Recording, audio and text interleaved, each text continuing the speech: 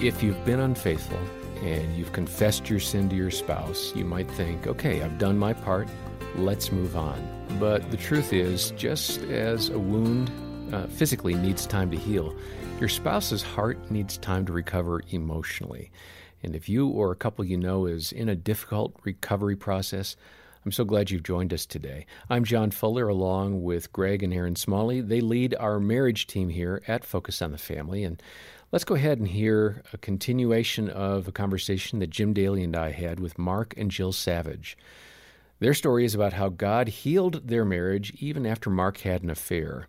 And in this clip, they're going to describe some of the ups and downs they faced during the early stages of their relational recovery. Once the affair is confessed, the guilty spouse begins to feel better. You know, you've got it off your chest, so to speak. It's out in the open. Mm-hmm. That part of the hard road is done, and you're feeling lighter, if I could say it that way. But the victim, the spouse that's, been betrayed, they're just starting into that mess of how do I figure this out, and what do I do, and where do I go? Did you experience that dynamic in your relationship? The messy part? Like you were feeling better, and you're feeling like, I don't know what I should do with you at this moment. Well, my arrogance and confidence rose off the charts. Yeah, I would agree with that, which was, I'd never really seen that side of you. Because I think the other dynamic that happened was you were passive until you said, I'm done and I'm out of here. And then I saw this side, there was no more passivity, and I didn't even know what to do with that. Which we see that in a lot of the couples that we coach and that we encourage and that we help, in what we do now. Because I understand that. Describe that though, Mark. Why do men behave that way? We cocoon, we hide emotionally. Yes. And we just let everything kind of go. Okay, that's fine. And then the monster comes out, the confident monster. Right. I think it does. I think that goes back to Genesis, that when a man doesn't know what to do, he does nothing, and that's not a good decision on his part.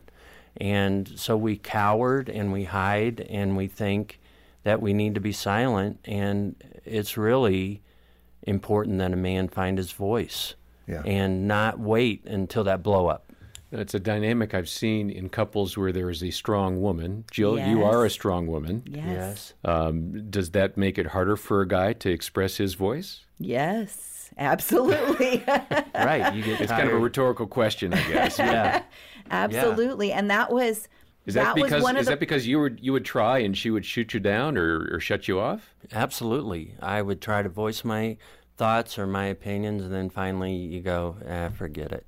And so that was a place where I had to focus on my own growth. I realized I had misused my strength, and I needed to learn how to leverage it in a way that honored my husband, in a way that didn't minimize his voice. And remember when we talked yesterday about that we went to lunches together? Right. Well, I was beginning to change the way that I was using my voice at those lunches. How so? I mean, practically. He would make a statement, and instead of squashing that statement and telling him what I would think, I would ask a question and ask further. And so I was drawing him out. I was using reflective listening.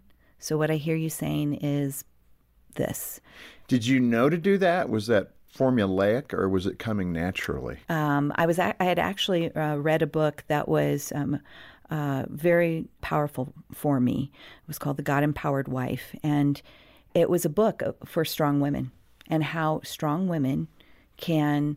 The funny thing is, the subtitle, I think, is How Strong Women Can Help Their Husbands Become Godly Leaders, which is infuriated me. It's like it's up to her to help you. Right. Yeah. But it was We've been doing that our whole life. It was written to draw that strong woman in and want to read the book. Right. And she addresses that in the She intro. totally does. Yeah. So I'm reading it and I'm applying it. And I'm starting to use my strength in a different way. And so week after week, I'm making changes, which at first he goes, you're manipulating me.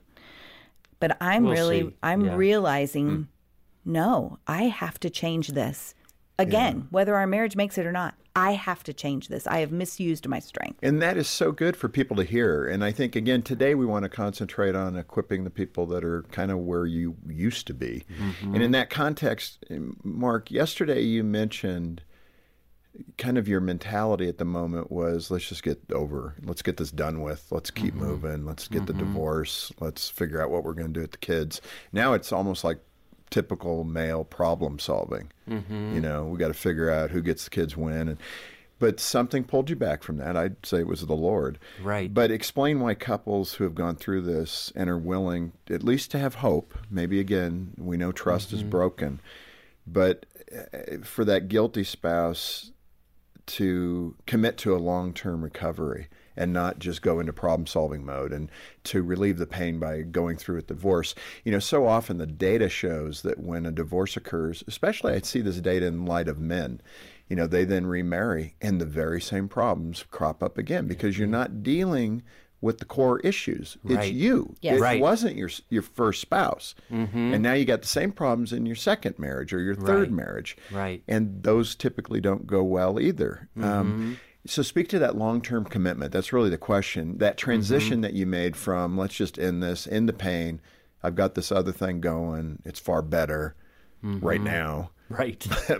But you pulled back, and I give you, kudos for that. You did pull back and say, I'm going to commit to a long-term process.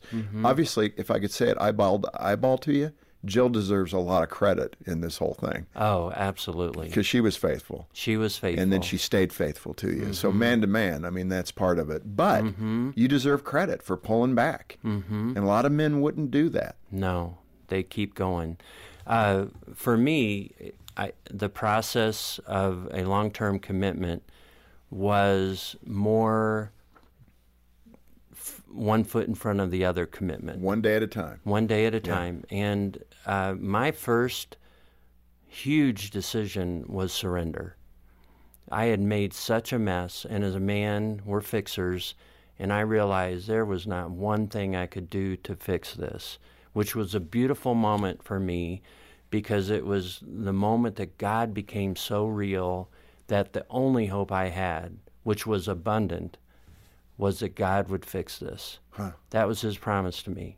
And then the picture I had, in fact, on my phone, I have a picture of a road with a yellow line down the middle, that I would take the hand of God, my dad, and walk on that yellow line.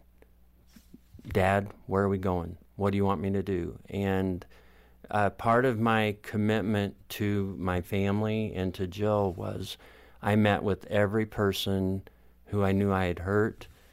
I asked forgiveness, and I worked to make it right with my family. Being in ministry, hundreds of people, I spent the whole next year just really working to clean up the mess that I had made as God led me into that situation. That's powerful.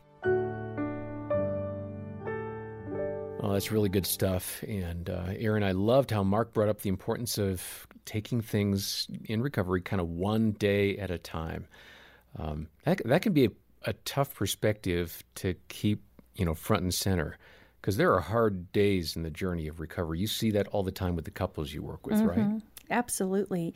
And I would say when we look too far down the road, often we start thinking things like, it's always going to be like this. I'm going to feel just like I feel today.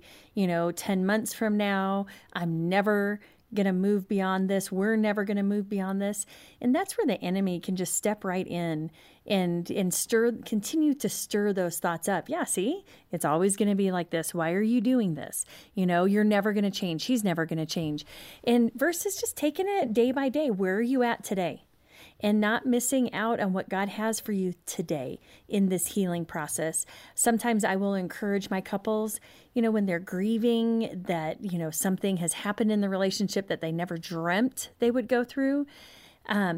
Grieve consistently, maybe even a set time each day that you're meeting with God and going, okay, Lord, what are we dealing with today? And what do you want to teach me today? I love that. And I want to even share a quote from a movie that I was recently watching. It was about a dad who had recently lost his daughter, and this other dad who had gone through the exact same thing said something like this. He said, the bad news is you're never going to be the same.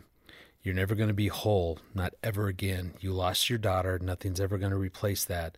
Now, the good news is, as soon as you accept that and let yourself suffer, you allow yourself to visit her in your mind, and you can remember all the love that she gave and the joy that she knew.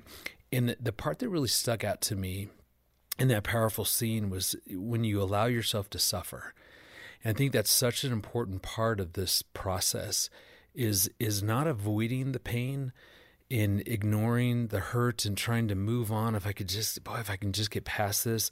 But it's actually, instead of avoiding that pain, it's leaning in, it's facing it, allowing yourself to suffer. And it seems sort of counterintuitive because of the pain that everybody's already gone through. Right. But I'm telling you, as Aaron is saying, when you really let it be okay, like on any given day, any given moment, that right now, boy, I feel the hurt, I feel the pain.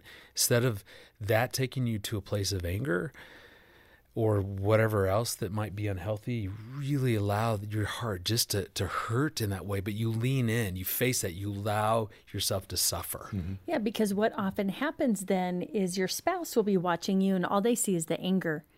They don't know what's going on underneath the waterline, in essence. And nor do you, unless you sit and you acknowledge, like, I'm really struggling today. I wonder why. What's going on inside of me? And then it's an opportunity, once you sit and care for whatever's really going on, to take it to your spouse and go, hey, can we check in? And can I just share with you where I'm at today? Right. And then that brings an opportunity for connection. That's really good. And I think going back to something you said earlier, Aaron, as you talked about not trying to rush the process and miss what God has for me today, I spent a lot of time in airports recently, and you do this all the time. So you see people that are on their phone, crowded airport, thousands of people trying to get someplace, and this person is totally unaware of their circumstances and their surroundings. Yeah. They're missing where they're at because they're glued to the distraction. So my encouragement to you as a listener is, don't try to soothe or distract so much that you don't feel it. Take Greg and Aaron's admonitions and their wisdom to heart. Feel what you feel so that you can be present in the moment and get through it to the destination that God has for you. Yeah, and trust that God will meet you there. Yes. Because throughout Scripture, specifically in Matthew, I was just studying that He will give you what you need in the moment. Manna for today. Yeah. And Psalm 119, your word is a lamp to my feet. It wasn't, a 20,000 lumen flashlight that goes 3 miles. It was a little candle that went about 3 feet. You, in the dark on a path in the woods, 3 feet is all you need. Right. If you go Scary, slow enough. though, yeah. but it's all you need. Yeah.